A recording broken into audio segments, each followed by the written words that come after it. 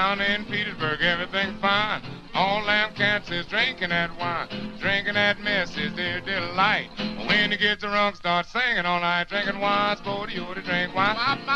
Wine, sporty, you to drink wine. Wine, sporty, you to drink wine. Pass that bottle to me. Drinking that mess is their delight. When it gets drunk, start fighting all night. Knocking down windows and tearing down doors. Drinking half gallons and calling for more. Drinking wine, sporty, you to drink wine. Wine, sporty, you to drink wine. Wine, sporty, you to drink wine. Pass that bottle to me. Hoy! Welcome to Tasting Anarchy. As always, I'm Jacob Lindsay, and I'm joined by Mason Joseph. Yeah, and we are here to have a rousing Christmas Eve episode of wine and anarchy and whatever other topics kind of come to mind. Yeah, after 2 weeks of not being able to record due to just life circumstances. Yeah, well, a lot of it work. I mean, I think you and I probably both put in 70 plus hours last week. No, I didn't put in that many, but I could have. Okay, yeah. Well, I got pretty close to 70, and I think I was at like 68 or 67 or something like that. And so we have a well-deserved 2 days off since we had to go in Saturday. Yep. And then do it all over again in a condensed time frame for next week because our industry has a terrible year end. Yes. But that's something that we'll keep out of mind when we're talking about this delicious wine that I picked out. Well, hopefully it's delicious. It's an Argentinian wine from Mendoza, or the Mendoza area, which is a city there. I don't know where exactly in Argentina it is, but Argentina's pretty big and kind of long. So it's long. Yeah. It used to be the United States' main competitor on these continents. Like us in Argentina we're fighting, or we're basically trying to fight each other to become industrial powerhouses, and then the United States sent like basically agents down there to make them become socialist, and like collapse their economy, and they've never recovered from it because they were like the up and comers. So to that, I thought you were going to say they used to be our competition in like kind of the New World for wine production. You know, like the United States has a pretty high wine profile now, but like Chile and Argentina. So I thought that's where that was going to go, but no, it's even more interesting. Yeah. It's they used that was like the. So do you think people were immigrating either to the United States or Argentina for a long time from Europe? So we've got quite a few topics to talk. Not only this wine, but so in the libertarian circles, 40% something millennials, blah blah blah, favor socialism. Oh, right. You think Argentina is finally striking back at us? Like that could be.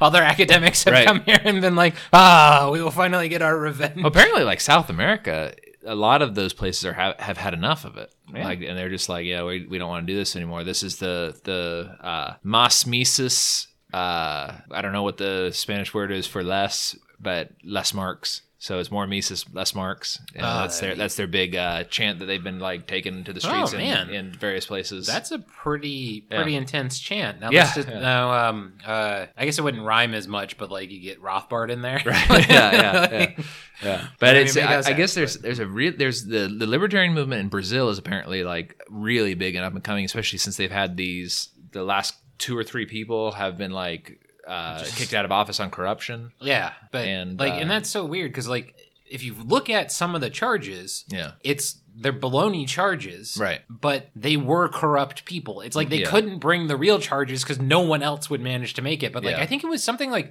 40% of the Brazilian version of the Congress, and I don't know if it's specifically their Senate, if they have a 2 bicameral house.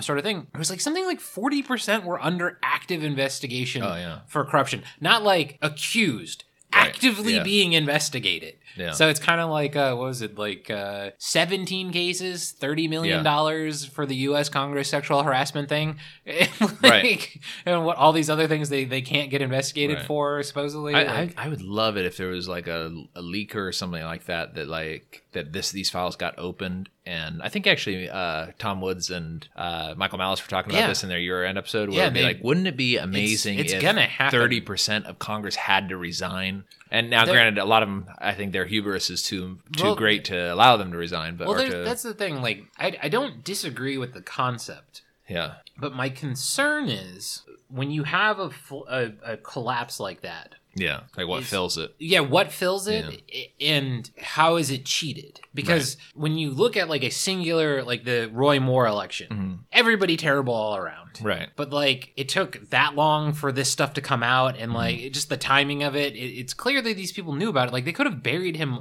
long ago, and well, and even like, and I would say like the Roy Moore thing, like. Hitting on a 13-year-old is one thing. Like it's not great, but at the same time, like some 13-year-olds don't look 13. But I don't know this girl. The thing that like gets me more about Roy Moore, which makes him a less acceptable candidate, is when he's like, "Well, homosexuality should be illegal." Yeah, and it's not like he said this like 30 years ago when he was hitting said on it little during girls. The campaign to like distract. Right. Like, so it's like. Wait, do you really believe that? And I think he does. And he rode to the voting booth on a horse. This is weird. But that's cool. It's interesting, but it's at the same time, it's just like, this is very strange. But that's the thing. So like, as we've talked about on this show, and provided we release these in orders, like we're against the roads. Right. So in Alabama, horse travel might be the real thing. Yeah, that's true. So like, to me, that's cool. Like, you know, if like he lives in a place where like he can ride his horse, you know, and comfortably, and he's not causing a public nuisance by like riding really slowly in the middle of like a freeway or something like that. Like Black Lives Matter protesters, you know, being in the way. One of them got hit. It wasn't Black Lives Matter. It was a communist protesting March for Jesus in Oregon. Got hit by a car. And Michael Malice, he posted something to the effect of, I guess we all get a Christmas gift this year. Or something like that. Yeah, that was pretty funny. Most things Michael Malice to me seem like a gift. He says, it's like, oh, it's a gift. Right. Yay. All right, well, let me get back to this wine, though, so that wine. we can stay on topic a little bit. But this is... Spoiler alert, I've had a couple sips while we were talking. Pretty good. Pretty good? Okay. Yeah. Well, this is, I think, the first Malbec that we've done. First full Malbec. Okay, I think there was one that was... I think there was a blend in one of the earlier episodes. Also, our first wine from South America. Okay, all right. So I did not recall that, but I will take your word on it. Well, that's the thing. It's like none of the wines I've done were outside of the U. If they were out of the U.S., they were in Germany or France. Okay, and you've only done French and American, as far as I remember. I think so. Yeah. So. Yeah. At this point, for South America. All right, well, there we go. For South America, it's Luigi Bosca, or Bosca. I'm not really sure how to pronounce it. Like I said earlier, it's from Mendoza, Argentina, or the Mendoza region. It's a city, so I don't believe that they're growing grapes in the city. They might be. The winery might be in the city. That'd be kind of cool. If yeah, they were like rooftop growers or something like that. Yeah, that would be. It's a Malbec. It's 14% alcohol. Now I'm going to read. Now that Mason's actually tried it, I'm going to go ahead and read the description and they actually had a really cool website. Yeah, as we've mentioned before on the show, like a lot of the wineries have really kind of hard websites to follow. Yeah. Or look at.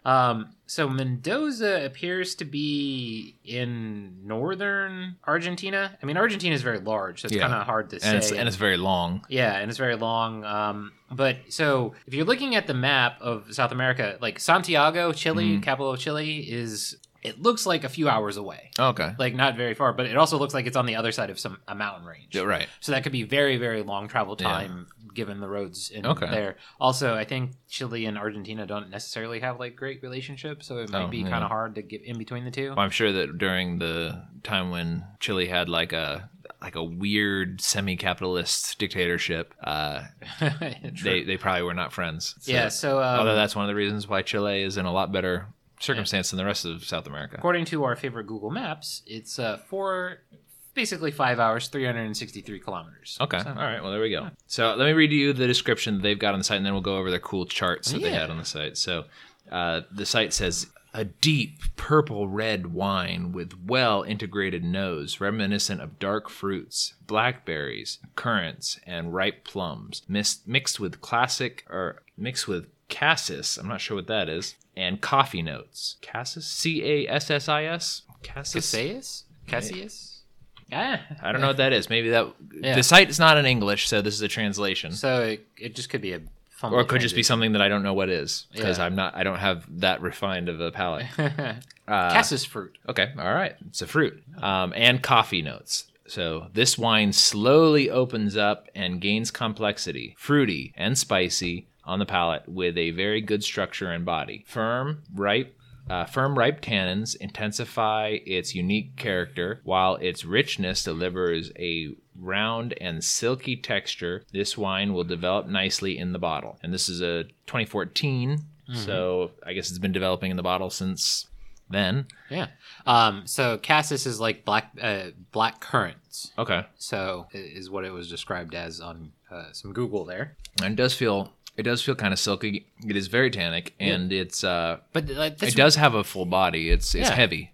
But that's really odd to me to have something that's silky and so tannic. Yeah, because it's going down. Sharp. It's exactly going down. It's like silky is the only way I can do it. Yeah. But then you get the smacking noise, the tannic. Yeah. So 14% alcohol by volume according to the bottle. Yeah. I hate that description. It tastes like red wine to me, but it tastes like this is one of the first Malbec or the first reds that we've done where I thought, I'd probably, if I was in the mood for red. Yeah. And I was looking, what's the price point? This is $30 actually. So this is a little bit more than we normally buy, but again, Lidl to the rescue. It was I don't know what the theme was, but they had the theme this time that so they've got this one wall of wine, and that's like their normal wine. Then they have like a large end cap display that has their theme wines. Okay. And their themes wines usually are, if you buy 3, you get 20% off. Okay. So pretty good deal. So I bought this and then 2 cheap ones. And the cheap one I had was not bad, and I'm going to write a review for it on the site once I get the site up someday, possibly when we are working fewer hours. But I have an idea about that. We'll discuss in a little bit. Okay, all right. But it was it was pretty inexpensive. Now Lidl does get slightly different variants of the wine, and I can't tell exactly what the difference is, but it is not exactly the same as the 2014 that they release elsewhere. And I've seen this particular one because we happen to be at a place that had a very large wine selection, and for some reason I just happened to see this one because I recognized the bottle. And the bottle's not particularly unique, I just recognized it. But and it was slightly different. The label was a lighter color red, and the bottle was not this color green. So what the difference is, I don't know, but I have noticed that a lot of the Lidl wines are slightly different. So it may be like they're something that was not quite up to the quality of the other ones, or maybe something that like they ran out of the normal bottles. Well, it also could be because bottling, like my understanding with wine is. Well, what I'm not sure is when they bottle the wine. Right. So it could be that Lidl buys a certain run of production from the company. So it could be that they place an order before, they reach out to the winemaker and go like, hey, we're moving to the U.S. market. We really want to feature you guys. We would like featuring you in our European stores. So then they purchase a special run, but they kind of want it like unique to them, kind of for having that product. But and this is one of those things that we've discussed before. And as our palate is growing, when you told me this was $30 bottle, $6 a glass, roughly at five a glass, I thought cognitively that makes sense. Right. That this seems like a $30 bottle of wine. It's like we said, it's very tannic, but it's not jarring. You're not sitting there going like, oh man, like I just just took a bunch of lemon or something. Yeah. Like it's smooth. It's got that silky flavor to it. Like this to me seems like a $30 bottle of wine. Yeah. It's coming out of a socialist, a socialist crap hole. Yeah. But they're getting better. Well, so, it's like that quasi-socialist. That one lady's still kind of in power, so I thought. I can't remember her name. I'm going to call her Evita, but that's not right. Yeah. but the only reason I know Evita because of that Madonna movie. Yeah, exactly. So but that's the thing. This is a really good bottle of wine, at least so far. And this is one of the things that you and I have talked about before is does getting it out of their country, how much is that price? Like if we went down there, went to the winery, we might not find this specific one because all the stuff we talked about with Lidl specifically, but would we be looking at roughly the equivalent of a $30 bottle of wine, or would be sitting there at like $15, and it's like their actual $30 bottle of wine, and we're just going like, there's so much to it, our mind is blown. We can't handle this. Right. But that, the same thing can be said about Virginia wine. It doesn't cost, what costs much more somewhere else. Who knows? Right. So, speaking of that weirdness, Amazon is apparently now delivering beer and wine in Virginia. Oh, they finally got the license. Okay. I don't know. Like, I just saw an article on Yeah. Reddit about it. But, like, so kind of that, like, what we talked about, possibly wine being harder to get because a lot of people weren't willing to ship. And here's Amazon going, like, we're going big. And Virginia was one of those states, my understanding was one of the states that was impacted by that shipping thing. Was like Virginia has weird laws. Right. So, well, I know that one of the things that I was reading in that article about the shipping laws was that Virginia's thing was that they didn't want you to be able to order wine shipped to you out of state. It had to be internal. So I wonder if Amazon, because I've shopped for wine on Amazon just because I wanted to see how the process worked. And it does tell you to select the state, and then based on the state that you're in, it gives you the list of wines. So it may be that now they're carrying more Virginia wines, and so they can internally ship those wines. that'd be cool. So I'll that would be very interesting. Take a look. Yeah. So we'll get back to that. We'll get to everybody who's listening and joins us every episode, as I'm sure you all do. We'll give you an update on that. But back to the Luigi Bosca. Their site is really neat, and it's in Spanish, so I had to do the Google Translate thing. They might have an English version of it. I just didn't see it. But they had when you click on one, they offer several varieties of wine, and when you click on the wine, it goes to a page that has some charts to like accentuate like what are the different parts of the wine, and like so. It's hard to describe this online, so if you guys want to just go check it out, we'll put a link to the show notes page just because I think it's a good idea for them to do this, because like when I saw it, I was like, oh, this is kind of appealing. But like one is like a wheel graph that shows each section of the wheel is larger depending on how much of that is featured in the wine. So like for this one in particular, like fruits is very large, and then spice is slightly smaller, but then other aromas is very small. And then they have like a slide chart that shows like percentage. Not really percentages, but it's like how much on the chart is it fruity over complex, and how much on the chart is it delicate over structured. And so it's a very interesting way to do it. Like honestly, most of the stuff that I know what fruity and spicy and those types of things are. I don't really know what these other things are, but it's neat that there's a chart for it. So, first question about this chart, because I haven't looked at it, even though you have it printed out. Yeah. Did Google translate the chart? Yeah, it did everything. Oh. Yeah, because it must be an HTML5 chart. It'd be really funny if like you went to Google Translate and they just found the English link and they just made it seem like they had done it. That would be like the whole translate. Like when you read, like Spanish to English is not very difficult. Yeah. Like it's a very common translation request for Google. But like when you read the description, it was very coherent. There wasn't any like weird structure setups. And I know Spanish's structure is slightly different than English. Yeah. So like sometimes that just happens when the sentences get too long or the subject is overly complex. It's like it's attributing parts of the description to like this word that isn't really necessarily for that word. Right. So, but yeah. So very really good. I guess when we finish the bottle, and we'll kind of circle back around like we always do and give our final thoughts on it, because like so far I'm enjoying it. I've had several sips, and it's very good. Good burn. Like you can taste, like it does have when you pull air across it, you taste the effervescence of the alcohol, but it's not overpowering. I mean, and 14%, like usually that's kind of strong when you do that. So and sort of I guess it's sort of an anecdote. One of the other ones that I got from Lidl for the 20% off was actually a $7 bottle of wine. I usually when I go to Lidl, I try to look for the bottom of the barrel, but not like the ones that are clearly like fermented grape juice. Yeah. Lidl brand kind of thing, which they do have. And actually, I've had it, and it's, if you want to get drunk, it's fine. But if you want to have like a decent tasting glass of wine at the end of the day to relax or whatever, I wouldn't really recommend it. But the one that and that's actually when we were first here. Maybe that's the connection between these wines. Maybe they're all Spanish-speaking countries. I don't know. But that'd be a weird connection. But the other one was not from Catalonia, but in the Catalan, sort of in that area of Spain. And again, a $7 bottle of Spanish wine, to me, it's like, well, going back to that thing, if they're shipping it over here and all of the tariffs and the weird EU rules and all that sort of stuff, like what? Is this a $2 bottle of wine in Spain? I don't know.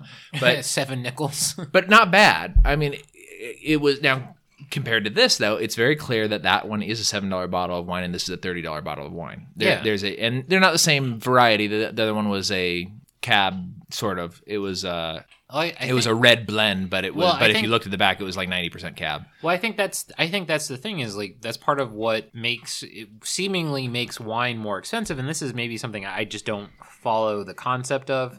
But we've kind of talked about it before. It seems like blends, are generally cheaper until a certain point, right? Like pure wine is a certain price, but then like when you get over, like they have like $50 blends, right? And you're like, so did you take like the $30 regular bottle of wine, like and then mix it with a $20 bottle? No. It's like so what I mean is like by that is you took the two $30 quality wines, and blended those, whereas you took the two $10 bottle, two $10 and blended them to get the $10 bottle of wine, like so like. Because obviously when you're growing grapes, like there are certain people who have better equipment, capital, all that, and they make better grapes. Right. And then they have better land and they just better grapes. Right. So those grapes cost a certain amount. And then if you're doing blends, generally you're either contract buying the grapes from somebody who's producing them, or you're kind of like, crap. Like I ran out. Jorge ran over, half the trees because the tractor rolled down the hill because, a lot of the wine is grown on hills. And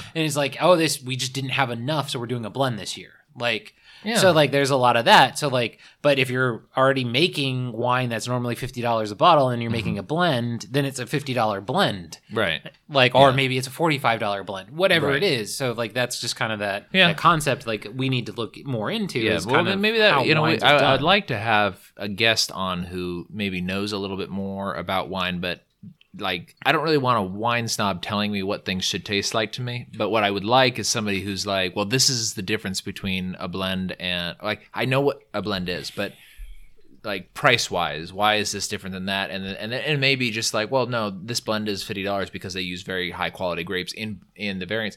But like, I think two of the French ones that we had were blends, but that's just what that region is known for. Yeah. They're blended grape. It's blended wines. That's just what they do. So I don't know, but that's something that we'll investigate and come back to it. But not maybe we will. Well, we will. Yeah. To get on, I guess, to the topics and did we ever talk to everybody that we changed the format because we were doing questions for each other and then we decided that was weird or it just didn't flow correctly. What I think ended up happening was neither of us could just come up with questions because we were both busy working, and then we've gotten even more busy working, and then we will ask questions, but our topics are kind of more of the question. Like, and also, here's this thing I read about. Also, like, what do you think? Well, also, I think it was difficult for us to find things that we disagreed on. Like, well, that's the thing is like you wanted to have a disagreement necessarily, but like I think that's kind of why when originally in the first episode we were talking about our different dynamics where you're well read and I'm just kind of like let me loosely apply the NAP and see how things go. Right. And like we kind of get to the same place, but like you can get to like a very refined argument for it. But and that's the thing is like if you have a podcast that has maintained its format all the way through, either you came up with the best idea that you can, right, and that's fine, or you're like everybody else and things change. Like there's some podcasts where it's like I'm gonna go over algebraic expressions. Right, that's a 6-series podcast, and that it doesn't change. So that's fine. Well, speaking of being well read, this is going to be on a topic that I've read quite a bit about because it was one of the, I guess, libertarian positions that was sort of difficult for me. Not really difficult, but it was like it was a conflict in the sense that like libertarians don't agree on it. And so like for the most part, even you go from the full range of libertarians, minarchists to anarchists, and you have, the various types of minarchists and then the various types of anarchists.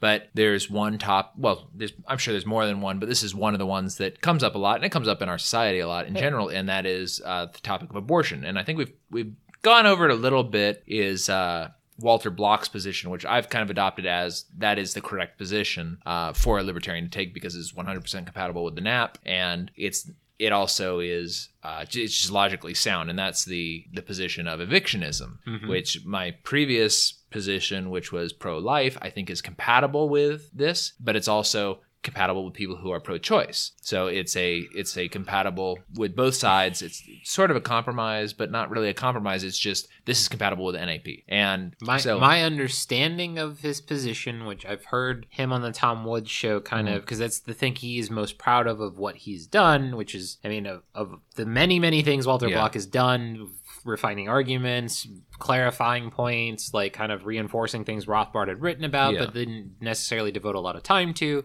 My understanding of the position is I agree with the position. However, even when he described the position, it felt like I was missing some of the steps. Right.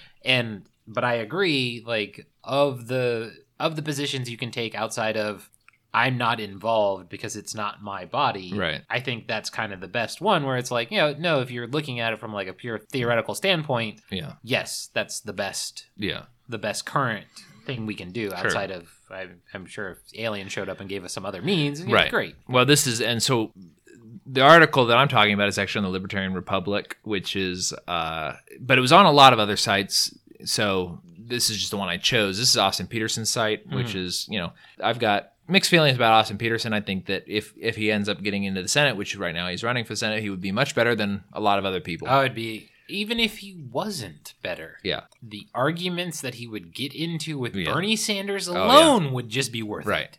Of course, knowing Bernie, he'd have some sort of stroke, and then we just wouldn't have him to argue with. But then Austin maybe but then he could argue with Elizabeth Warren. Or maybe he could argue with John McCain, because John McCain's unkillable. No, I'm pretty sure John McCain went back to Arizona because he's dying. And I think he'll be dead soon. And I don't like celebrating people's death, but John McCain is a mass murderer. Well, I won't celebrate John McCain's death. I will celebrate the fact that he is no longer involved in our government. Yeah. So there we go. There are things that happened to John McCain that I am truly sorry that he put it. I'm sorry that he had to put himself into the position for those things to happen.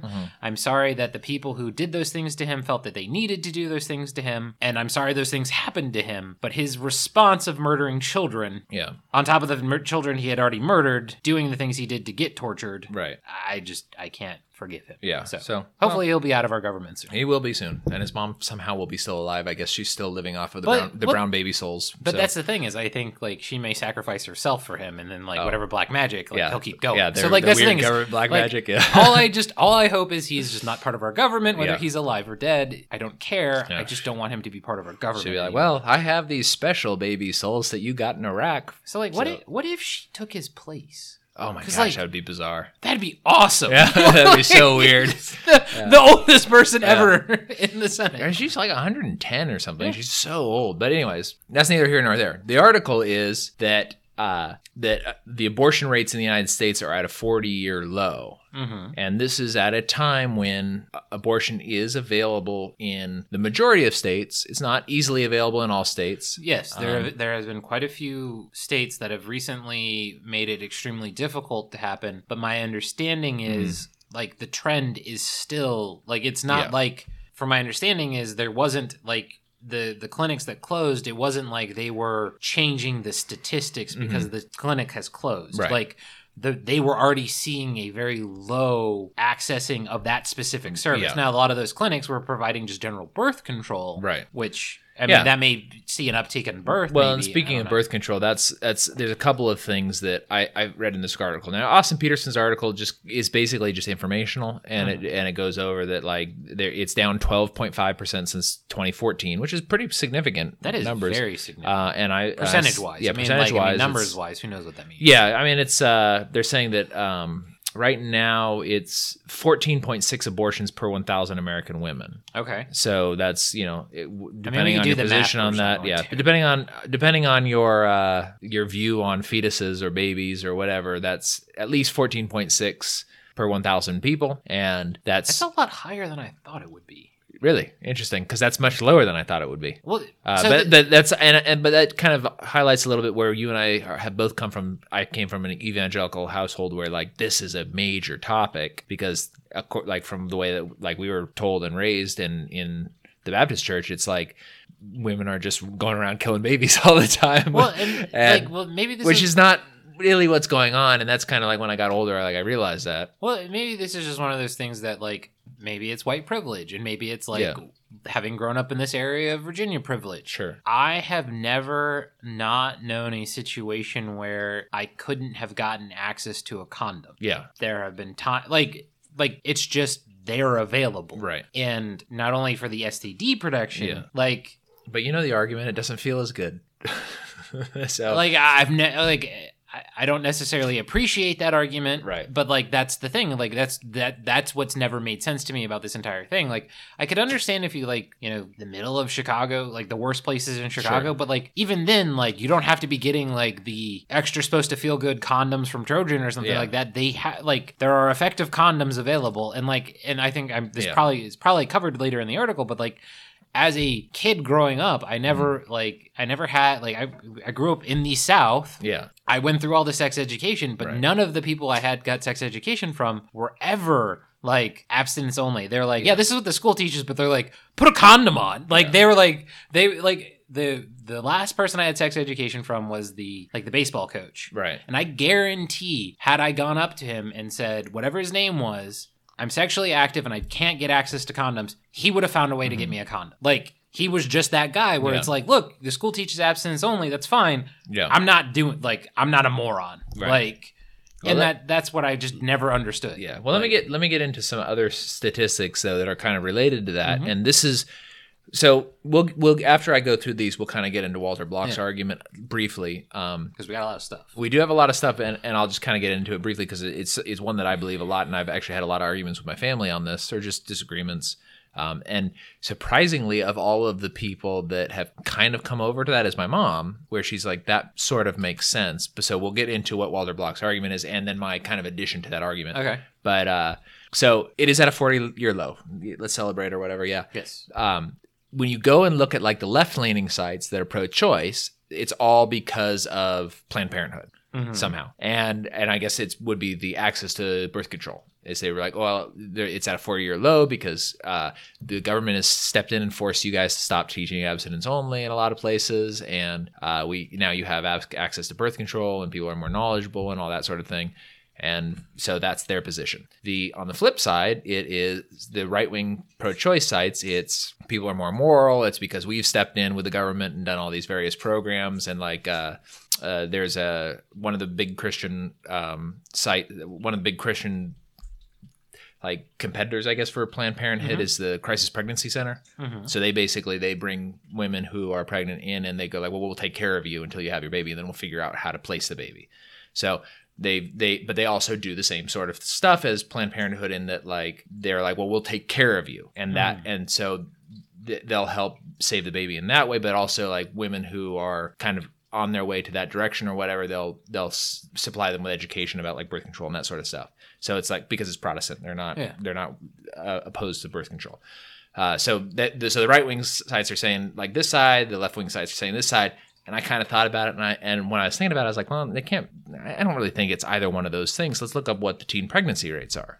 Yeah. So a couple of things that we should go over, I think, and these are statistics I don't think we have access to: teen pregnancy rate, STD rate, because I understand that's rapidly higher. Okay. But also in the generational thing, sure. But also pure population density. Yeah. So one of the things that I think that made abortion so popular is it was the baby boomers' children that were fighting for Roe v. Wade. Right. Because they were all in Teen 2.0. Sure. Forced to be around each other. Yeah. And they were screwing each other. And now because there's so many less kids. Yeah. So less forcing of them together and then so much more distraction. Yeah. That's where I think like most people this is just a gut feeling, the people who are accessing like abortion services, I'm not saying they were teens, right? But they were like younger is my impression. Right. It was always usually younger. I do have some of the statistics, and the teen pregnancy rate right now is actually at an all-time low as well. Yeah. 23 per 1,000 teenagers, teen women. Still more than I thought it would be. Yeah, very low. Lowest it's been in 40 years. So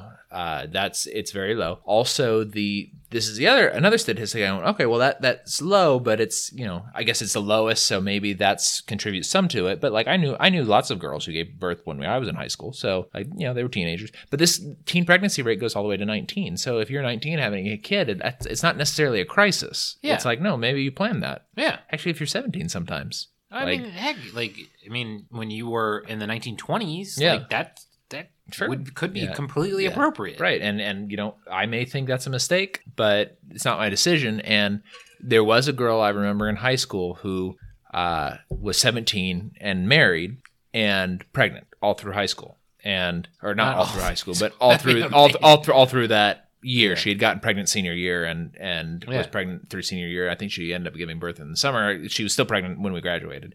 But it was not like, whoops. It was, no, like me and my husband planned this. Like I'm married. I'm just finishing high school. And like it was weird, but state required. Because it was a strange thing, but it was like, no, like, I mean, she was 17, had gotten permission from her parents to marry a Navy dude, and they were starting a family. Like, it wasn't like she didn't not want the kid. She was very happy to be pregnant, and it was a complete choice. But it was just odd to you. It was odd because of the situation. But this sort of goes back to the Teen 2.0 thing. It's like, no, it should. I mean, that might be too young, but it's only odd because of the structure the government has put on us. Yes. So, like in the free market, when the government is not kidnapping, sexually adults, like at least physically developed adults.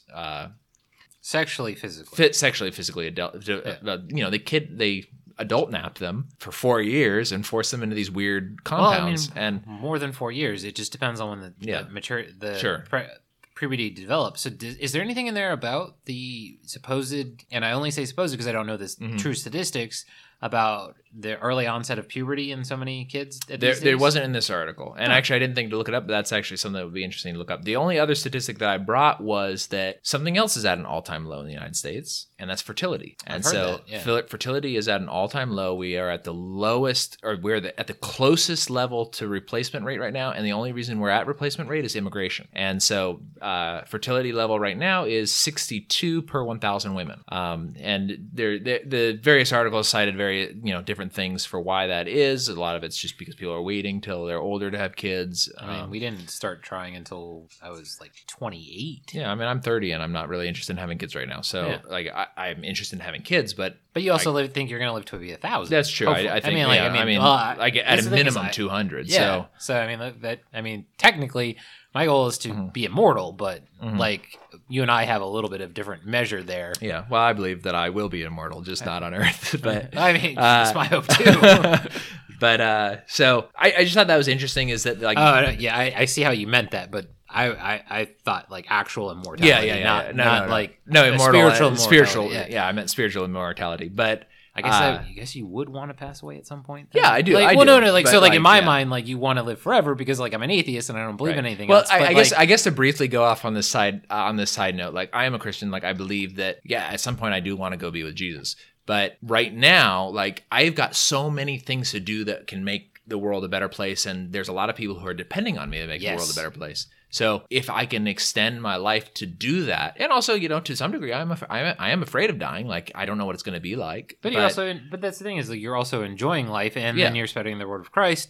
There's a lot of things you're doing where it's like, look, like you're not sacrificing brown babies to do it. Yeah, exactly. Like no, I'd like the technology to come along to allow me to increase the contributions that I give. Like I literally want to change the world. Yeah. I want the world to be a better place because of my impact on it. And, I got to live longer to be able to do that. Yeah. Or the longer I live, the more I can do. Yeah. So, I mean, there's many ways to look at that argument. Yeah. So, all right, at this point, we've got to go over evictionism, and we got to do it in less than 2 minutes. Okay, well, we'll go over it real quick. So the evictionism principle from Walter Block is basically that the fetus is a life and the woman is a life. Mm-hmm. The fetus, if the woman does not want it, or the baby, if the woman does not want it, is a trespasser, and she is allowed to evict the trespasser by any means necessary. But so just like if you had somebody come into your house that you didn't want here, there's various steps in the nap. So the first, and actually Mary Rohr talks about this, she calls it reflection. So reflection is you reflect the aggression that's against you. Mm-hmm. But you step it up until the aggression has stopped. So the first step, if some dude walks into my house and he doesn't belong here, the first step is get out. You ask him to leave. Yeah. And so then if he doesn't leave, well, I can go use physical force. And so the situation with the baby is that the baby didn't ask to be there. The mother did not ask the baby to be there because the baby didn't exist at the time of sex. So there can be no contract with the baby. Yes. And so because there could possibly be a contract between the father and the mother, but assuming there's no contract between them, she has the right to just say, get out. So this is sort of the addition to that is I think that is logically consistent with the NAP. The addition to that is that the evangelicals, the pro-lifers, those types of people should not be focused on getting the government to violently force people to have babies they don't want to have. They should be focused on getting technology that can save babies at earlier points. And like, while you say it's an addition, I think that's also Walter's. Well, I think that was his aside to it. Yes, but I don't know that that's in the paper.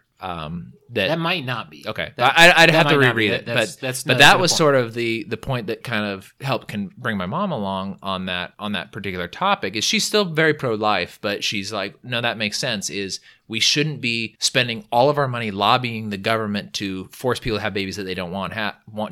And aside from that, there's a lot of baby, and like when they get and this is to me the most tragic thing is when the state takes a child from their parents, even if the parents don't want it, like a lot of times they get placed in terribly abusive situations. Yeah, and so unfortunately you have to move on from that. Yeah. But 100% agree. There's many better solutions, and there's many better things in science that we can find. So my first topic, or first point that I wanted to point out is, so we are living in a chaotic time. Yep. And I say that because the Republicans apparently have created some new tax rules right at the end of the year that are possibly going to be retroactive to 2017. Ooh, that's interesting. That's my Okay. understanding. All right. Was they were talking about making it retroactive to 2017. I'm not saying that's happening. Right. So it literally is Christmas Eve. So, whenever this comes out, just remember we're recording this on Christmas Eve. So if we're wildly inaccurate here, please forgive us. Okay. But I saw, yet again on Reddit, because that's apparently where I spend my time when I'm not in Zero Hedge or Right. I'm not on like Mac Lou Rockwell Rumors or something yeah. like that. Yeah. I don't read Lou Rockwell as much because most okay. of it's Zero Hedge. Oh, okay. But I don't fault Lou from that. I love Lou Rockwell. Mm-hmm. I just don't always remember to go. And a lot of Okay. times I'm like, oh, wait, I saw that article a couple days ago. I really wanted to read it, but then I Right. open it up and it's like 45 pages. I'm like, Yeah. damn it, Lou. This Yeah. is so interesting, but I don't have time. Right. So there was a post that I sent you, and it was somebody going very shittily on Reddit, like it was a meme, like, they're coming, they're not going to take your guns, but they're coming for your Social Security. Yeah. And my biggest complaint about that was, even from a statist perspective, if you believe in the United States government, Right. the Constitution does not provide for Social Security, Yeah. but the Second Amendment is you have any gun you goddamn want. Right. So, but that's the thing is, I'll read the text I think I sent you, because Yeah. occasionally I try to talk in text, in meme speak to you, because I'm so stupid about memes. Yeah. Well, it was a pretty funny. I'll go ahead and describe Yeah. the cartoon that was on it. It Yeah. was like the way that the left wants to portray anybody who has guns is like, I'm the guy with the guns and I got my duck hat on. So and Southern. Southern. Yeah, exactly. Like they which is not racist exactly, but it's like it's a prejudice stereotype, which really like Actually, all right. So let me Yeah. read the comic. All Okay. right. So keep your eyes peeled for Democrats coming to take your guns, and it's an elephant dressed very nicely. yeah. With a bag that says Medicare and another that says Social Security, and there's a guy looking out the window with a couple rifles Yeah. in a nice little pink house. Right. It's a cool little house. And I think what I said to you was, can we create a version that says, hands off my paycheck, you thieving commie bastards? yeah. Because that's what people don't seem to understand is when you're talking about Social Security, it's not yours. Right. It's your children's. Yeah. It's your grandchildren's. And what your grandparents are living off of is your money. Right. It's not, and that's not something Yeah. that you were given. A gun is something somebody took hard-earned savings and converted Yeah. their time preference Yeah. into a weapon. Right. Yes, it is a weapon. Yes, it can be used to do terrible things. Sure. But what is more distortive? The fact that I lose 6.2% of my income up to $117,500. No, this year it's $127,200. I don't make that much money. Right. So they're just going to be taking. They're taking my money, and they act like this new tax bill was the death of Social Security and Medicare because they're underfunding the government. And we've been talking about the underfunded liability since not we, but people in our movement have been talking about it since the 90s when they realized, oh, wait, the baby boomers' kids aren't having kids, and those kids aren't having kids even. So, this concept that, you deserve Social Security. No, you don't. You don't, I deserve and you're my probably paycheck. not getting it. So This thing is, I deserve my paycheck. Yeah.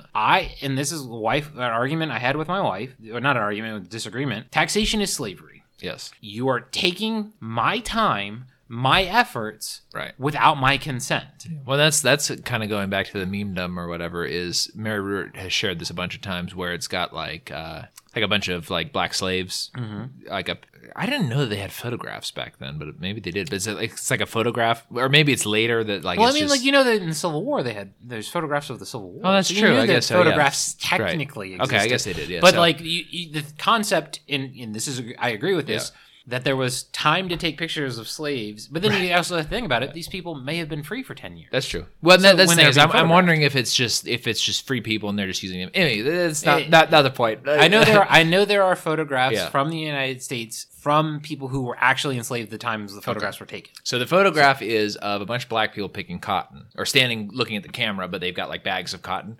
And it says, if 100% of your labor is slavery, what is 30% of your labor? Slavery. So, and is at, or maybe it's at what point is it not slavery? Mm-hmm. So is it 80%? Is it 70%?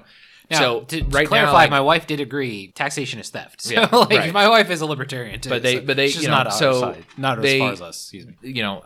They just, I think what happened was they realized that if you, instead of like keeping all of the slaves on the plantation, if they realized that, well, if we let them all choose and just tax them, they'll produce more. Because like, and if you can go back and look at statistics, and this is one of the I think not just a libertarian argument against slavery where it's just like, no, you shouldn't be enslaving people, like it's wrong and morally corrupt and it violates the NAP, but from like a utilitarian standpoint as well, it's inefficient. Well, and so this is one of the things that like, so there was a guy I went to college with. Yeah. And this was back when I used to argue against Austrian economics and very misinformed, different things. So I have a degree in economics from local university. Like I think the professors most of the professors were either post-Keynesian or some are Chicago over there at the U, I know, because Victoria's getting one that I know is Chicago. Yeah, so some of them are very like, I just don't think they they're semi-free market. Yeah, they're very more free market than they think. But like one of my favorite professors was talking about like slavery, and this is like a Walter Block position. Yeah, slavery was not as bad as people thought. Yeah, because like physically, the pictures you see of the whipped slaves and things like that, like, yes, that is absolutely disgusting. But there was no way that you could do that to those many people and actually get productive work. Like, you would be murdering, like, literally murdering people, murdering what you invested at a certain point when they stopped allowing, like, sale, like, of bringing people over directly. You're literally murdering the thing that you have to produce. It would be like you threw a wrench into, like, I mean, in a modern example, in your car. Like, you just threw a wrench into your car and went, it's going to drive right. Right. No, like,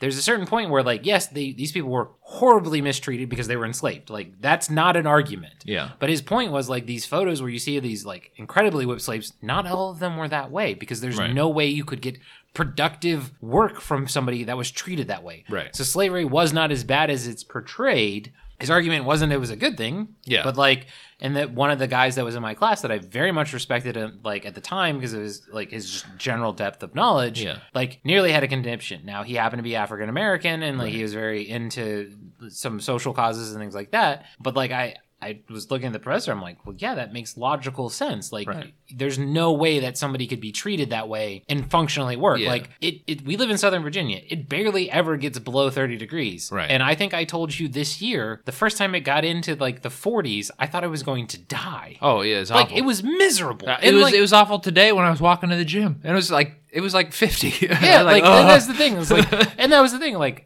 I used to be the guy who ran around without, like, I wore shorts until I made me wear pants in high school. Like, I wore shorts and, like, I wore, like, not a real jacket. Like, I still don't own a real coat. Right. I'm wearing a Banana when I'm cold. Yeah. I have a Banana Republic thick cardigan thing that everybody made fun of me at wearing for work because it doesn't look that great. I think it's a great jacket actually. No, it's a different one. You haven't seen. This one is more oatmeal colored. And then I have a Columbia Light Air like a windbreaker thing that I wear on top of it. So far, it's been greatly warm this summer. Well, because my theory on warmth is that that the thickness of the fabric doesn't matter. It's the layers and the thread count. Yeah. And so if you have on the outer layer, if you have a synthetic with like a high density, this is my weird theory, but there's got to be some science behind it because I believe that this is true.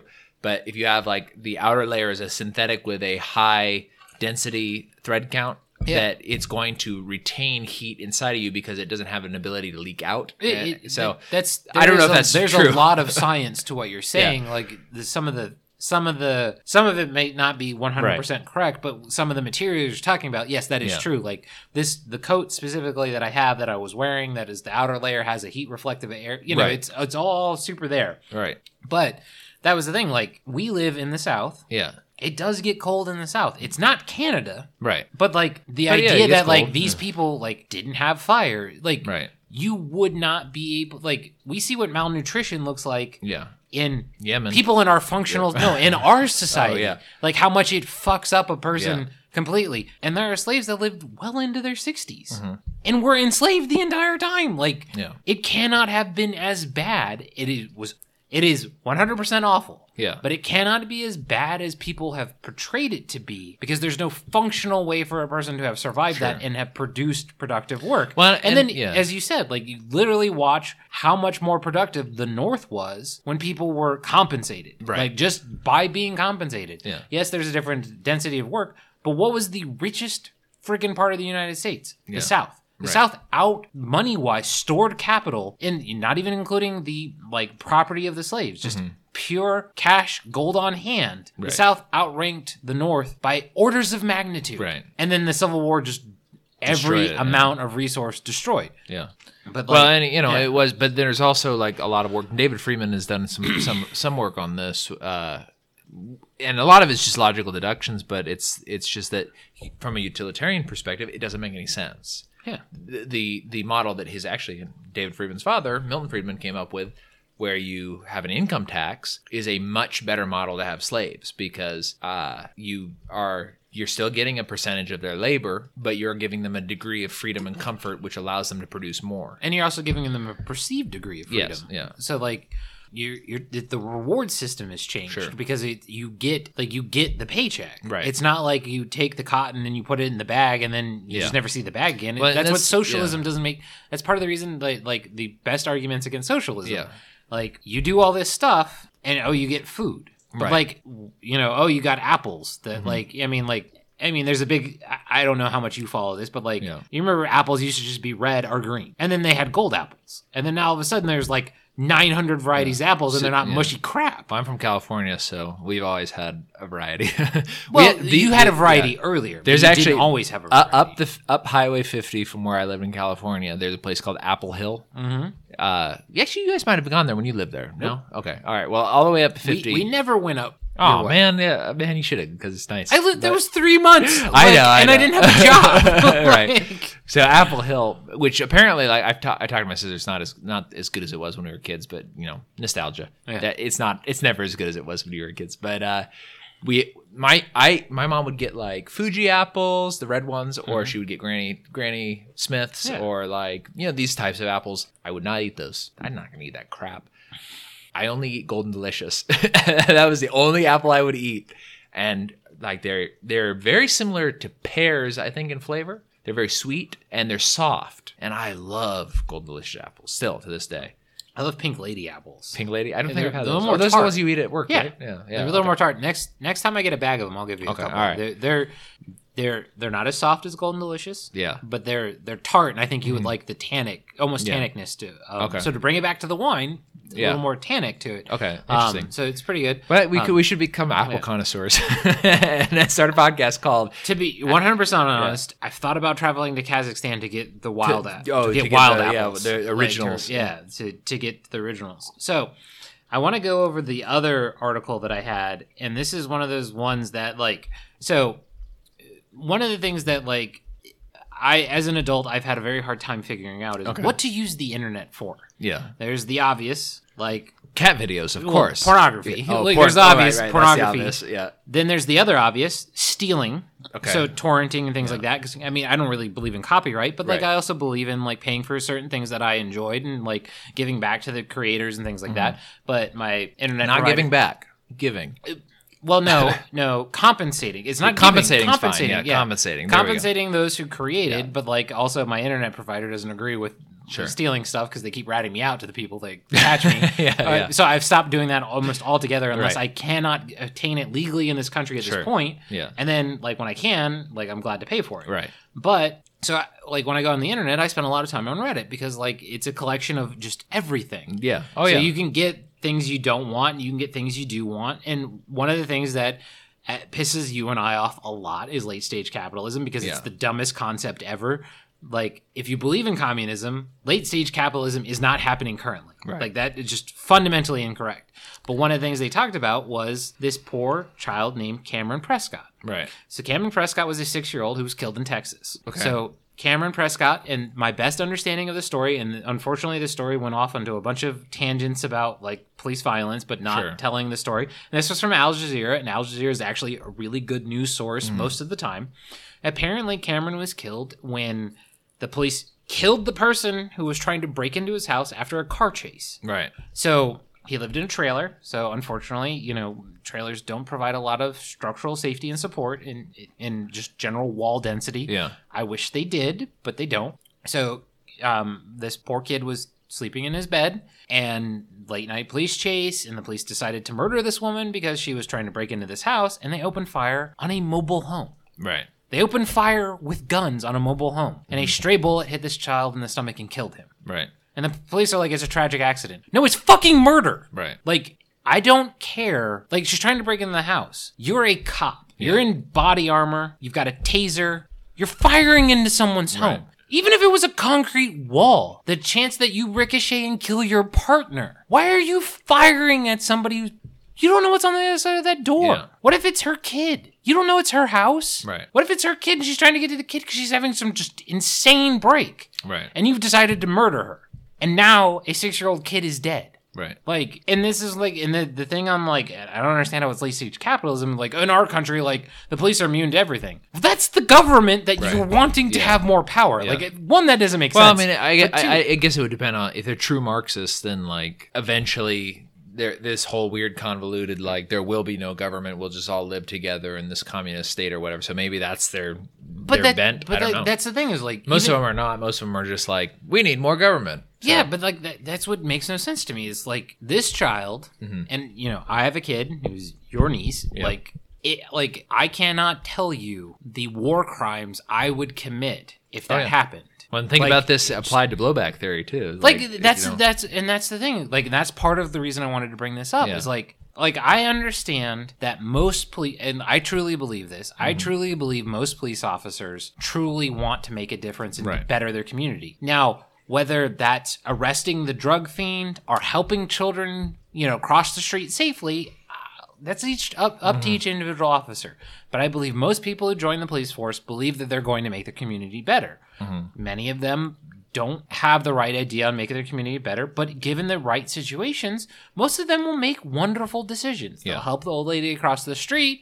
They'll come into the business and just make sure everybody's okay. Like they'll put their lives on the line. And I respect the idea that they will put their lives on the line. But there are so many situations where they just decide to act insane. Right. Like, the lady's trying to break in this house. Why aren't you tasering the shit out of her? Light her on fire with a taser. Like, if she had died having a stroke from the taser, I would still be very angry. Right. But the idea, and this is one of those, like, ones that, like, we've had an argument, like, this happened locally, where, like, back when we were going to libertarian meetings, like, the guy who, like, the cop shot through he killed a cop by shooting through his own door. Oh, right, yeah. Like, and, like, I don't agree with his defense, because I don't agree with the idea that you can just blindly fire through a door when somebody's breaking into your house. Well, I guess it depends on where you think your property starts. Well, that's the thing is, like, I don't agree because when you wake up from a dead sleep, like this gentleman had, and this is not relevant to the situation, the poor child, but, like, he woke up from a dead sleep. He was a drug dealer, and he thought somebody was breaking in his house to kill him. The difference between waiting for the door to be open and the door not to be open is not enough, in my opinion, to slow it down. And even if it was a cop and he shot the cop when the door was open, I would be less concerned about it. Right. But, like, let's say his house had been on fire, and it was his hired insurance agents coming to put the fire out. In our situation. Like, and that's I didn't know it. In Ancapistan or whatever. Yeah, and I didn't have enough arguments at the time to present that argument, but, like, he's firing through a door. Yeah, he doesn't know what's on the other side. He doesn't know he's on the other side. It's a child trying to escape a molester. Sure. You don't know. Right. Well, and that's the thing is like the cop has no idea what's on the other side of that trailer. Say it's 7 children having a wonderful sleepover. Sure. And this is the only time this kid has any of his friends able to visit. Yeah. And now that kid's dead. Yep. Because or all the kids are dead. All the kids are dead. Like, or one of the kids loses an eye. Like, society is now worse off because this child is dead. And yeah, we're worse off because that woman is dead too. Yeah. Like, yeah, maybe she was crazy. Maybe she would have murdered everybody in that house if the cop hadn't stopped her, whatever. There are very few times that I have seen an officer that I did not think, like, could stop most women. Now, there are plenty of women that, like, maybe she was on PCP and, like, she wouldn't go down, like, whatever. And maybe they did tase the shit out of her and she still didn't go down. But, like, the idea that you blindly fire into, like, a trailer... And, like, how many times have we seen where, like, the cops fired 30 rounds and didn't hit anybody? Yeah, right. Where the fuck did those 30 rounds go? Right. Like, or, like, North Hollywood bank heist robbery is my ultimate example of the police just screwing everything up. Right. Guys show up with AKs, they open up on the cops, and the cops fire hundreds of rounds from handguns that can't get through these guys' armor. Right. And the cops knew... Within 20 minutes of firing on these guys, and they kept firing at them, they couldn't get through these guys' armor with the weapons they had. But they kept shooting at them. Right. What about other people who don't have body armor, who aren't on drugs, who aren't, like, whatever the answer is? And, I understand, in a ANCAP society, that child may still have died. Right. The security services that were defending that house may still have used those weapons. Right. Well, there's a difference. And the difference is, and Mary Ruwart actually uses this. Well, no, it's not Mary Ruwart who uses. It's Walter Block who uses this example. Thank God for Walter Block. In Ancapistan, if you are cleaning your gun and it accidentally goes off and kills the child next door, it doesn't matter what your intention was. It matters that you killed somebody. Yeah, it does. And in Ancapistan, we do not have crime and punishment. We have crime and compensation, and that is that you are still liable, even if you didn't intend. Yeah. You are still liable for that person's death. And you as an individual are liable. You do not get special privilege because you as... Don a shield and exactly. don body armor with the idea of protecting children. What is it that Rick Caldwell always says is... pot metal. Blue clown suit and pot metal badge or whatever. It doesn't matter how you're dressed. We gotta get Rick on. Yeah, we should. Yeah. He's a great guy. But from Walter Block, it does not matter why. Now... When you're in court or in arbitration is really where it would be in Ancapistan, I guess. In arbitration, well, it could your be intentions, many different things. Your intentions may be taken into account by the victim. Yeah, by the victim and by the arbitrator. By the arbitrator, because there is a certain level of level of guilt. But, like, that's the thing. Like, it's not a terrible tragedy. It's not a terrible accident. It's murder. Yeah, it's like, you killed somebody. This person's life, this life in this world is gone. And depending on what you believe, that's it. Yeah, as far as people know, like, logically or whatever, we get one shot and you've just snuffed it out at 6 years old or 7 years old. So let's also take this into consideration. This child was shot in the stomach. Cops have 9mm. 45s and 38s is my general understanding of the caliber of bullets. Yeah. It went through a trailer wall first. Right. It's not like he got hit in the head and died instantly. Right. He suffered. Right. 6 years old. Like, my daughter was crying about, I don't know what today. Right. And it was killing me. Yeah. And she was crying, like, and that was the thing, it was like, we opened most of her Christmas gifts today, and she was playing in the gifts and crying at the same time. Right. And I think it was because she had to burp. Oh. And she's 15 Which is months painful, old. Yeah. So, but she's 15 months old. She can generally burp herself. Yeah. Like, that's what I think she was crying about. I can't imagine her getting shot with a BB in the stomach. Right. Like, through a wall. Like, it lost so much momentum. Even going through a mobile home wall. Like, yeah. Yeah, I mean, it's a tragedy, and it's and the there'll be an investigation, and likely there'll be no consequences, but in the way that we think about things is there would be consequences which would prevent future instances like this, and that is that it might not prevent future instances like this, but it would. The security agency probably would have their officers insured, and the insurance would pay the compensation. Well, what I think would happen more likely is they would have more investment in non-lethal. Yeah. Oh well. Takedown. Well, the insurance company would insist on it. Yeah. So if the insurance company has to pay out, like, how much is a 6-year-old child's life, or say 8-year-old? Is it how old is it? 6? 6 is my a understanding. 6-year-old's life worth $1 billion maybe, or I guess it wouldn't be U.S. dollars, but like how about a ton of gold? I don't know, whatever the money currency is, but like this is you have no measure. You have no measure of it.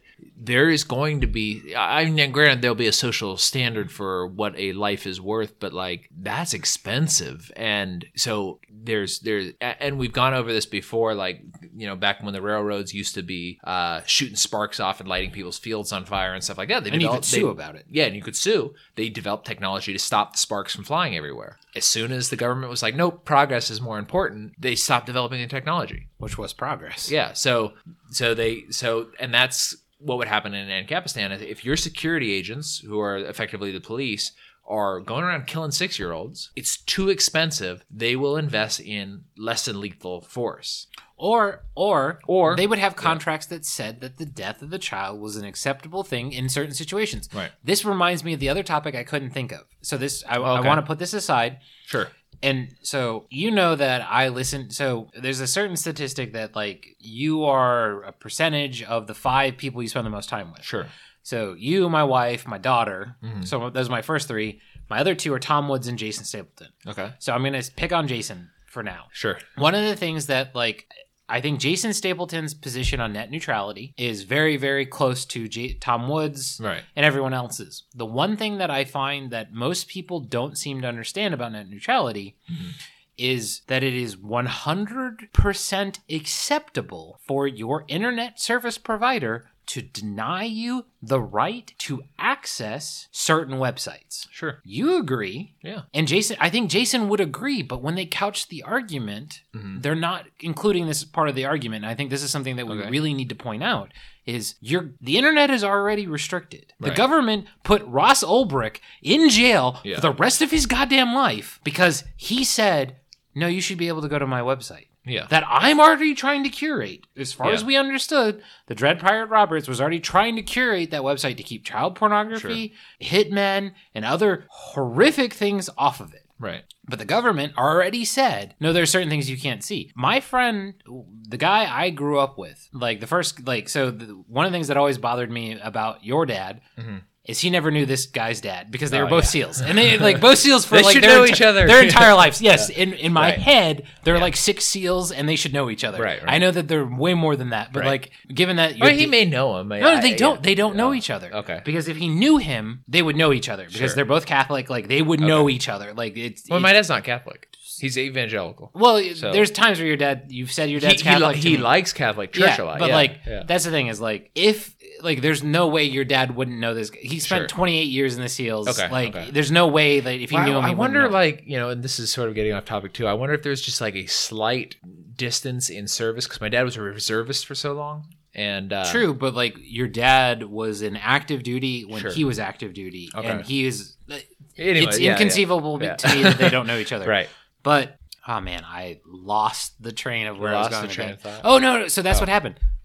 My friend went to a website and he didn't know it was a bad website. He just didn't know. Yeah. And AOL literally told them they could not use AOL anymore because he went to this website. Right. This must have been a long time ago. Yeah, they literally kicked them off of dial-up. This is the first person I know that got Cox Communications cable internet because he screwed up and went to a website that that AOL apparently did not allow you to go to. Oh, literally got banned from using a service.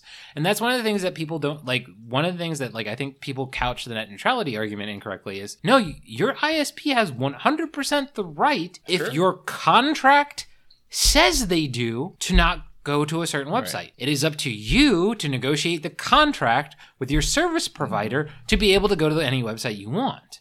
Right. But if you going to a specific website leads them to the possibility of facing legal ramifications, i.e. you went to child pornography, like this is one of the things that I'm surprised the government, and I hate saying it out loud because what did certainly pick up in the libertarian movement since I said it, even though we haven't been releasing these yet? Yeah, abolitionists. A lot of men have been talking about being abolitionists, And as far as we know, I was the first to say that. Yeah. In our the circle that it we was follow. funny. It's like the week after you said it, Dave Smith said it, and he was like, "Because that's what we really are. We're abolitionists. Like, imagine like back in the day when you were like, well, we slavery is immoral, we shouldn't have it, and the argument would be like, well, how would we get our cotton? And like, And then like, but that's the thing is like, and it's the same argument now though, where you're like, well, we shouldn't have the government shouldn't be like stealing from us. Well, where would we get our roads? Where, like, I don't know. The people who want to sell you shit, right. But like, yeah. So like, that's the thing is like, I am surprised that the people who have been caught with terabytes of child pornography,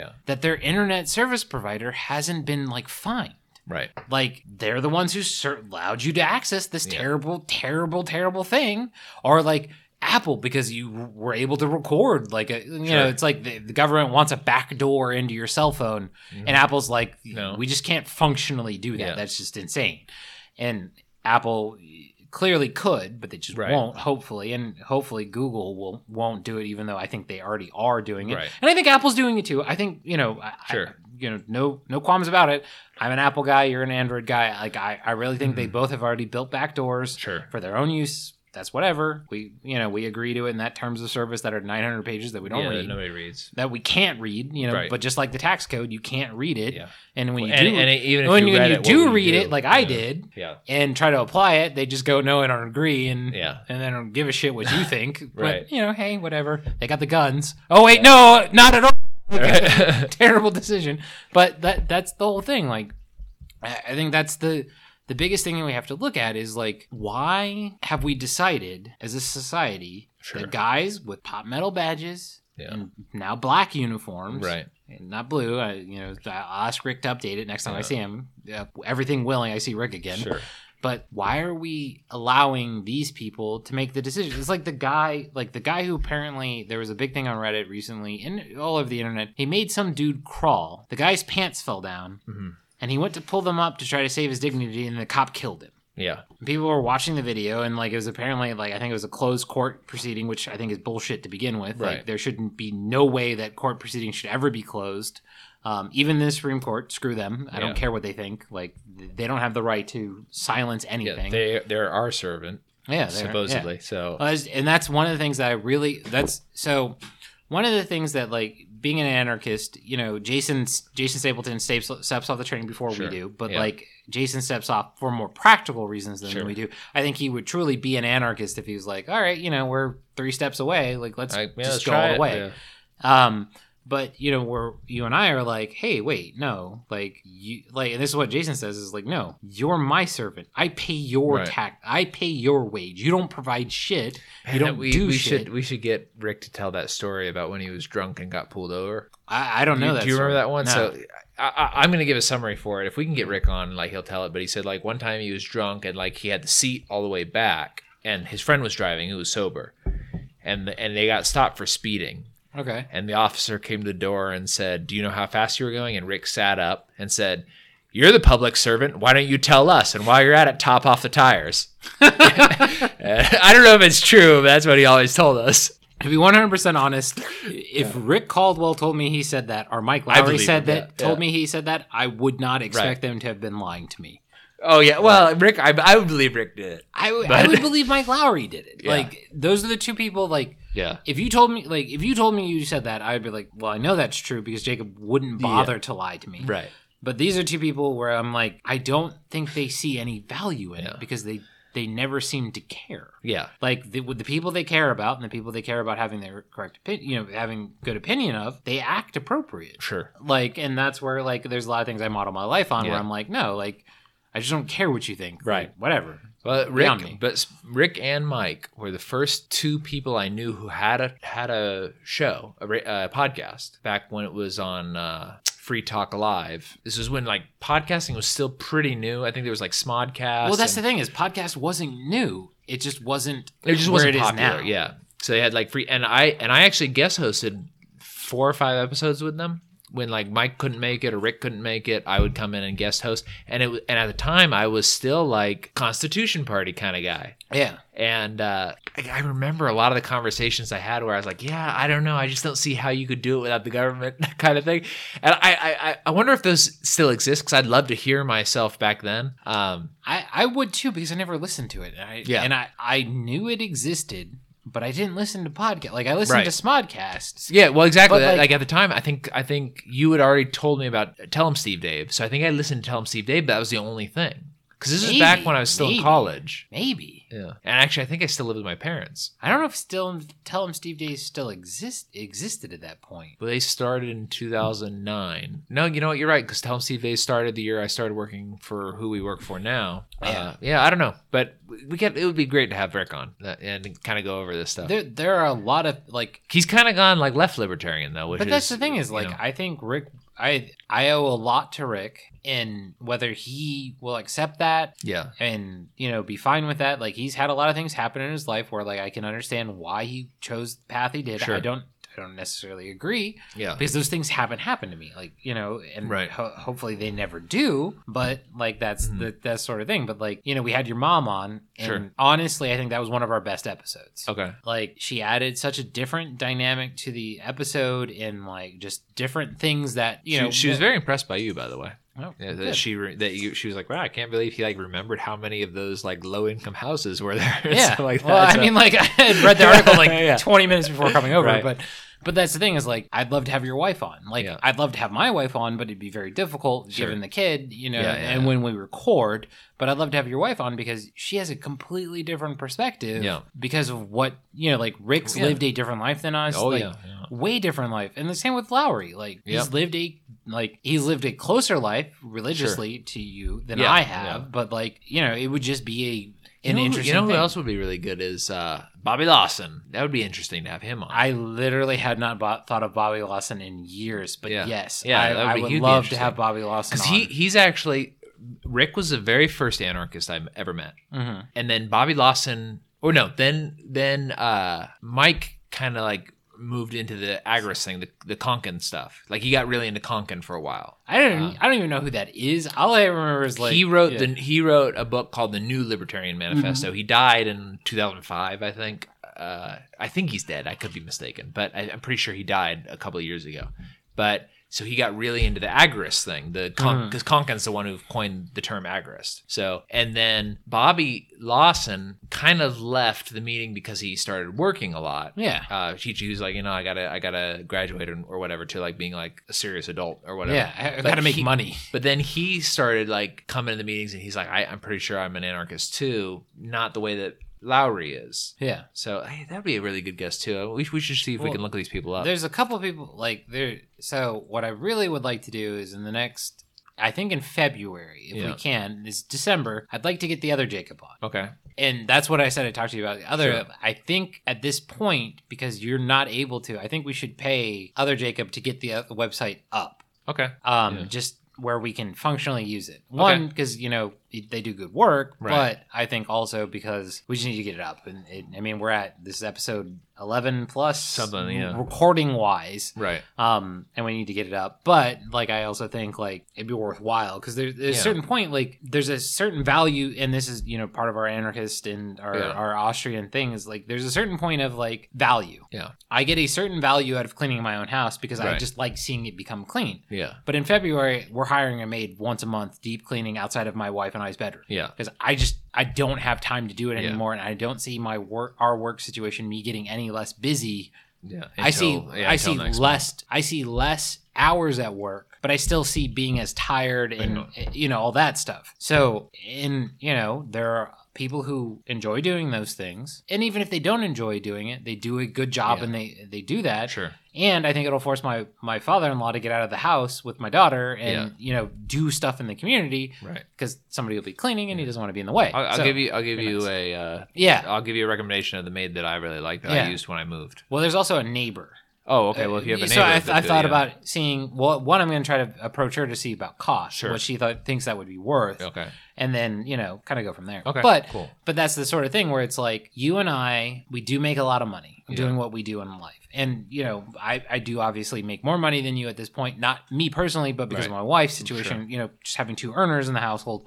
But there's a certain point where it's like, look, we need to get this going. And from us perspectively, it's like we're producing the content. I think the content's good. Yeah, there's sometimes we're kind of goofy, but that's just us. But that's where we need to move the site along and be able to access it and put up reviews and do other things. Because one of the things that you and I have been personally talking about is the Star Wars. Sure. I thought about doing this entire episode about Star Wars. Yeah. Because I think what we'll do as the last topic of this Yeah. is your cultural critique of Star Wars. Especially, we'll just leave Sure. it to the most recent, the Yeah. Last I mean, Jedi. and we've still got about. I mean, we're 1 hour 25 minutes in, but when I edit through, it'll cut a little bit. So we probably got about 10 minutes more. Yeah. So and, I watched the last Jedi today, and I'll leave all of my complaints and everything aside, and I'll talk merely about the reference to Monaco, okay. which is the whole casino thing. Because Yeah. if you didn't realize, that's Monaco. That's what they're truly referencing. I kind of assumed it was. But like that was the best thing there. They said is the military-industrial complex Sure. is shit Right. because they show that they're selling to the Alliance and selling to the New Order. Yeah. But they're selling. Yeah. Like I think they were trying to make. I think they were trying to do. I thought that they were going to suddenly be like, and that's capitalism, and somehow throw that in. Yeah. But it really felt to me like all they talked about was just the military-industrial complex bites both directions. Sure. It gives to the murderers that you hate, and it gives Yeah. to the murderers that you somehow want. Yeah.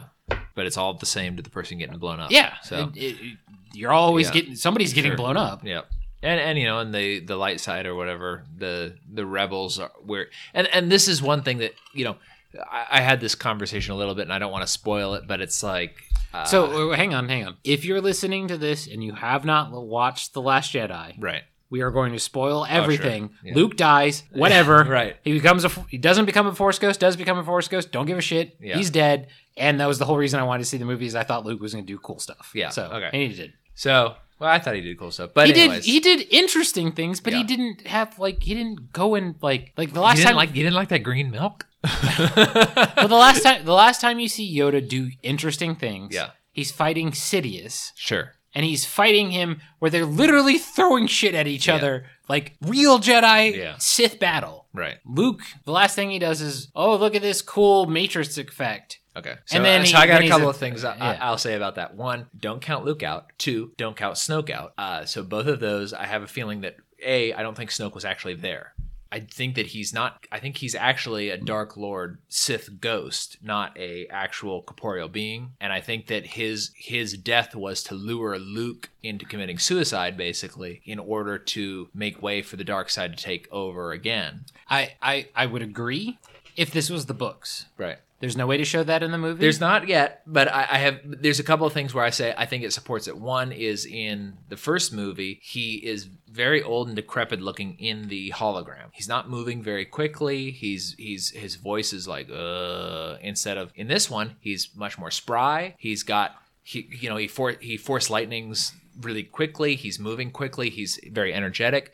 If you look at Luke, when Luke force projected himself, Luke was younger. He had more energy. He did not look as old and decrepit. So I think that they're showing parallels in that. Let's just do two things real quick. Yeah. First, Snoke always went and sat back down. Yeah, he did. No, so that's Sure, the thing. but it's a throne. But that's that's the thing. He always went and sat back down immediately. No matter what he was doing, he always went and sat back down. So he's clearly recovering from something. But he also has pits and destruction in his body. Sure. Something, as you said in The Office when I told you to stop trying to spoil Right. the movie, something's wrong with him. Right. Whether it's sickness or not, but that's the thing. Yeah. Luke had closed himself off to the Force. Right. And he closes himself off to the Force possibly for 10 years. Yeah. So when he reintegrated himself to the Force, there's quite a possibility where, he literally, and that's the thing, is when you watched him walking around that thing, he was hobbling around the entire time. Yeah. He had starved himself. He was just not well. Right. The only difference is Mark Hamill, as much as I love Mark Hamill, and if we could have Mark Hamill on this show, I would be so great. amazing. Yeah. He had he was not willing to starve himself, as the implication was that he was not getting enough nutrition. Yeah. That was the implication there to me, is he just failed. He just cut himself off from the Force, like a true Jedi. He was just no, I'm gonna have no influence from the Force, good or bad. And then he used the Force a bunch, and then floated away. Or whatever you want to call it. Well, I mean, he went the way of his master, his first master, Obi-Wan. He became part of the Force instead of dying. Yeah. All right, well, and then also the way the Master Yoda died. But my dog Foxy's going crazy. That's great. But so he's got the zoomies, as Reddit says. There's a lot of stuff that I think about the movie. Now, just the caveat for everybody who's listening is I like everything. Yeah. So I think the last movie I disliked was A History of Violence, and I rewatched it a couple years later, and I was like, okay, it's not as bad as I thought. It was just I didn't like it at the time. When it came out, I could see you really not liking it, and I totally agree. Yeah. Like, there's some really crazy parts. Yeah, like I like the scene on the stairs. I didn't like. There's just a lot of stuff that I was like, I don't. This movie is weird, and I don't like it. But so this movie though, like I got into some. Actually, in their Twitter battles with libertarians. I got in Twitter battles with libertarians who are into Star Wars about it. The cultural takeaway I got from it was, and I wasn't really going to say anything about it in general to anybody, but just because like I was like, you know what, I want to enjoy Star Wars, and I know the time that we live in and the way that it's going to culturally impact movies, and that is the when you brought up that you were disappointed that Finn and Poe didn't get together or whatever romantically, like.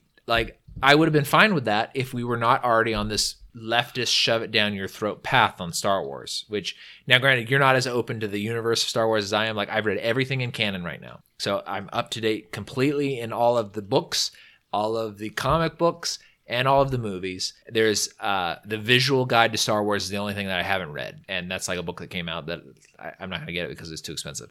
But the what I saw from the movies, and I put this aside because I just want to love Star Wars, is that from the very first movie that it was very clear to me that this would be a girl power movie, which is because I agreed from the first one. Yeah, that this is the cultural feminism that kind of is coming through, whereas all of the men in the movies are dopes, all of the women know what they're doing, and in this most recent one, it's all of the military leaders are women and are wise, and Poe is a retard and is irrational and is just like. But that's the thing, is he's Luke from from the Return of the Jedi. I think he's like a cross between Luke and Han. He's like he's a rogue kind of, but like at the same time he's irrational. But he learned his lesson in this, and like I get it, like but. The thing that when you were like, well, let's make it this, is that to me, and this may not be, that didn't make sense. So in the books, there's a character that I think makes a lot of sense that he's gay, and it contributes to the story. And he's a former loyalty officer for the Empire, and his story makes a lot of sense. And then his boyfriend comes into the story as a as a splicer, which are basically code breakers in the books. And they make a lot, and it makes a lot of sense. Anyways, that whole thing.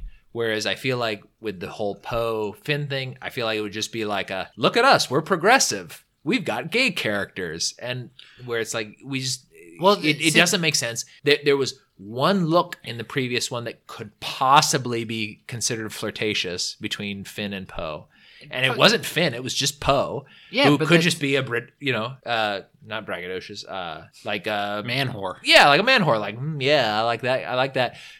Whatever the deal is, that's fine. And then my argument or whatever against this is because I'm involved in the comic book world and in the literature world for Star Wars, it's like 50% of them are trans, or not necessarily. No, trans is not the right word. They're hermaphroditic species, or gay, humanoid. Doesn't make any sense for 50% of the galaxy to be gay. The replacement population has to be more than 2. So there's a problem with what you just said. Yeah. When you originally told me that, it was 50% trans or gay. Hermaphroditic makes a lot more sense given independent biological evolutions. Okay, you're right. But if you read the books, the point that the authors are trying to make is, look at us, we're progressive.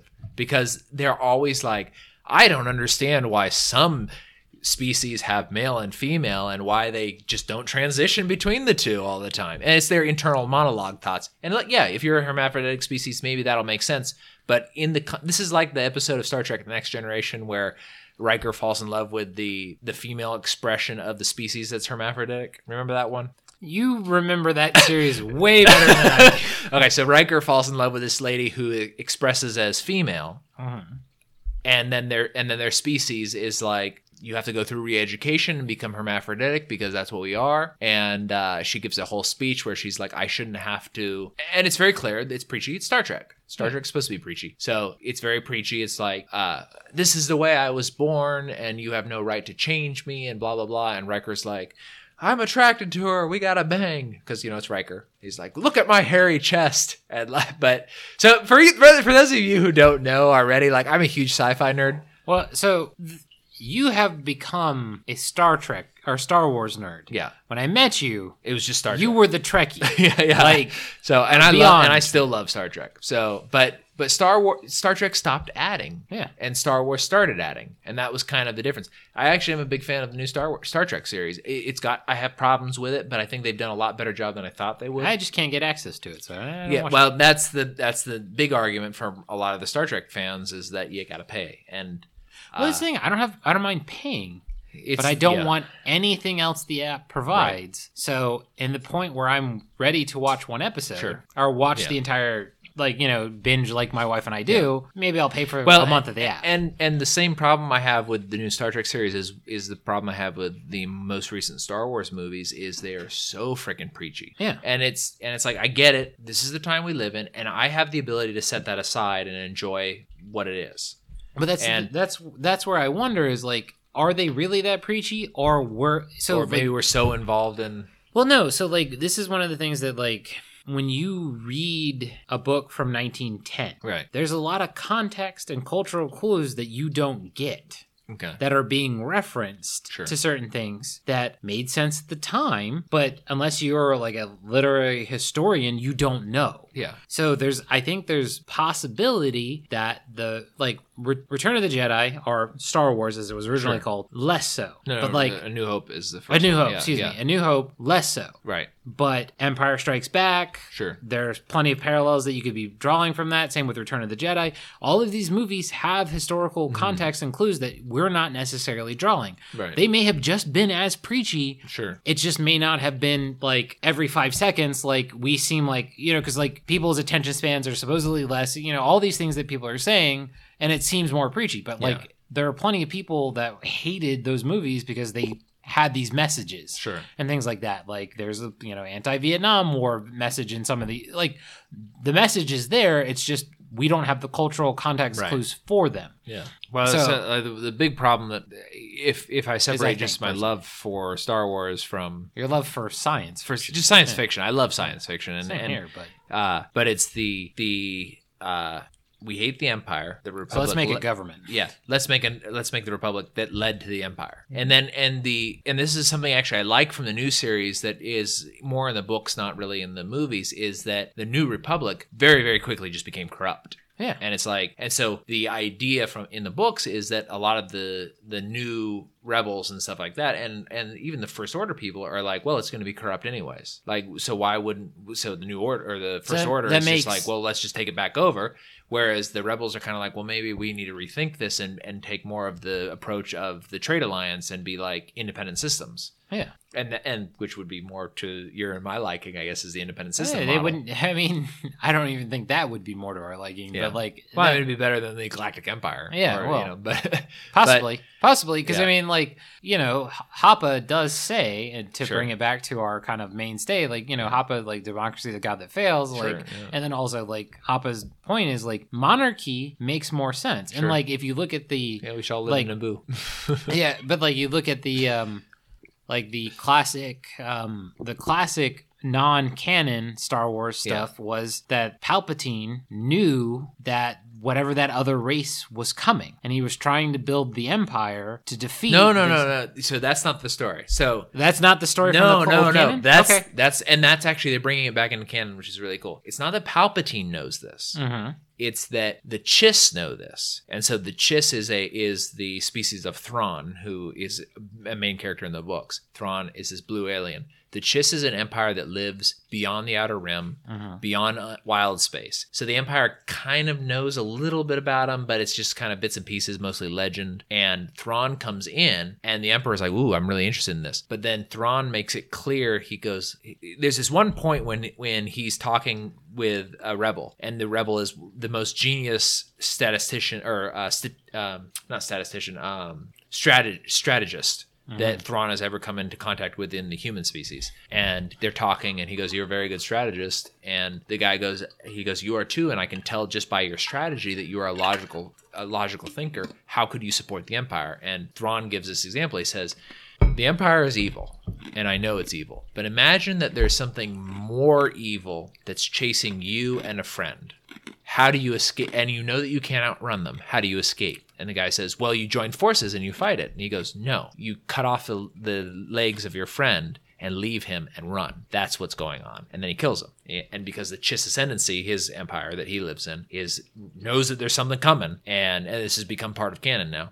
So he knows something bad is coming. And he's like, well, the empire is weaker than us. Let's cut him off at the knees. That bad guy will come and get them. That'll give us more time to escape. And that was basically what Thrawn did in the old stuff too, and they've just brought it back into canon. So there's these other guys that are in canon now and possibly are going to be part of. So the guy who directed this most recent movie, which not really libertarian related or anything like that, but or anarchist related or abolitionist related or anything like that. So he got the deal to do the next 3 trilogy. So I guess the studio was so pleased with this most recent movie, as I was, that that they were like, we're going to give you the next 3. And J.J. Abrams, he'll finish this one. He'll be out. I guess Opie. What's his real name from the Andy Grove the show? Who's the director now? Ron Howard. Ron Howard. He's directing the Han Solo movie, which is I think the next one. That's my understanding. Like, honestly, I don't need a Han Solo movie, but it's fine. I've enjoy never it. given a crap about Han Solo. Yeah.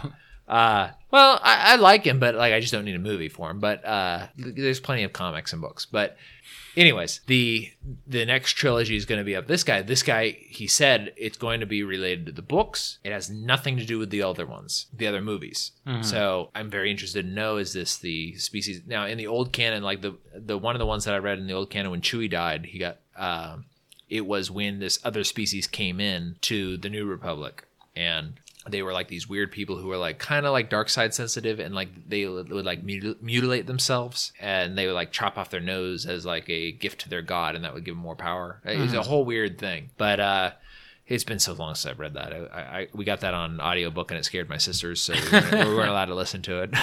But yeah. So long story short, you loved it. Yeah. I couldn't give a crap. Yeah. And I won't be going to see the next one in theaters because sure. I'm sure the next movie I see in theaters will be a kids movie, I hope, because my daughter will be able to enjoy it. Yeah, whatever the next Moana is. Which I kind of want to see that movie. I think it was cool. My wife saw it. My wife saw it and really liked it. Okay. So like I was mad she watched it because I thought it would be really good, because I really generally enjoy the Pixar movies, even though they have a lot of stuff that we wouldn't agree with. Sure. But we have rambled for quite a while, and I'll give ran one, out of wine. I'll give one movie that is a very libertarian movie, and that is Trolls. Yes, Trolls, an incredibly libertarian movie. If you haven't seen it, go watch it. It is all in the vein of libertarianism. Your own freedom comes from inside of you. Nobody else is going to make you happy. Eating little trolls is not going to make you happy. You have to make yourself happy. It's up to you.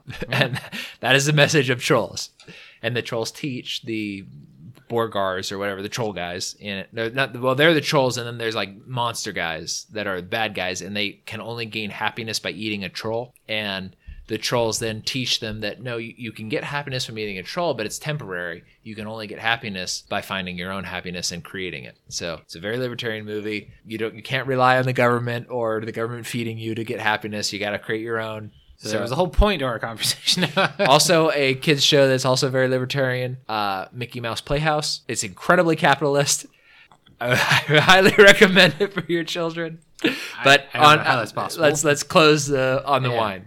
So, Luigi Bosca. That's how I'm saying it. Yeah, Bosca. Yeah. So, out of Argentina, it's a Malbec single vineyard, which is interesting that they denote that. I don't know if the vineyard is specifically owned by the producer technically.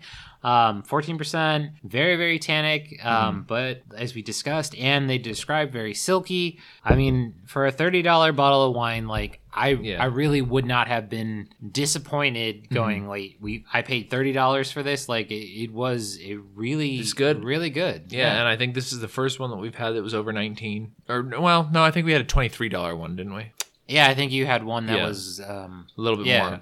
I think it was actually one that I got from Lidl also for 20% off. For discount. There was a discount involved. Yeah, so this is, I think, the most expensive one we have. And I think it's the first one, though, that we paid a little bit more, that we kind of went, I kind of get why this is a little bit more. Yeah, no, the Freak Show was more expensive technically, I thought. No, I think there was, well, no, Freak Show you know what? It was this Sidekick. Yeah. It's $24 for the sidekick, but I didn't pay for it. Yeah, And we didn't pay. Our boss we paid didn't. for it. We didn't pay for it, but that was weird. Like there was. Yeah, some, it was. Yeah. I was weird. It was unusual that it was that expensive. Yeah, So at least from our palate. Yeah. Point. But yeah, like I mean, if you can get a hold of this, I really don't think you'll be disappointed.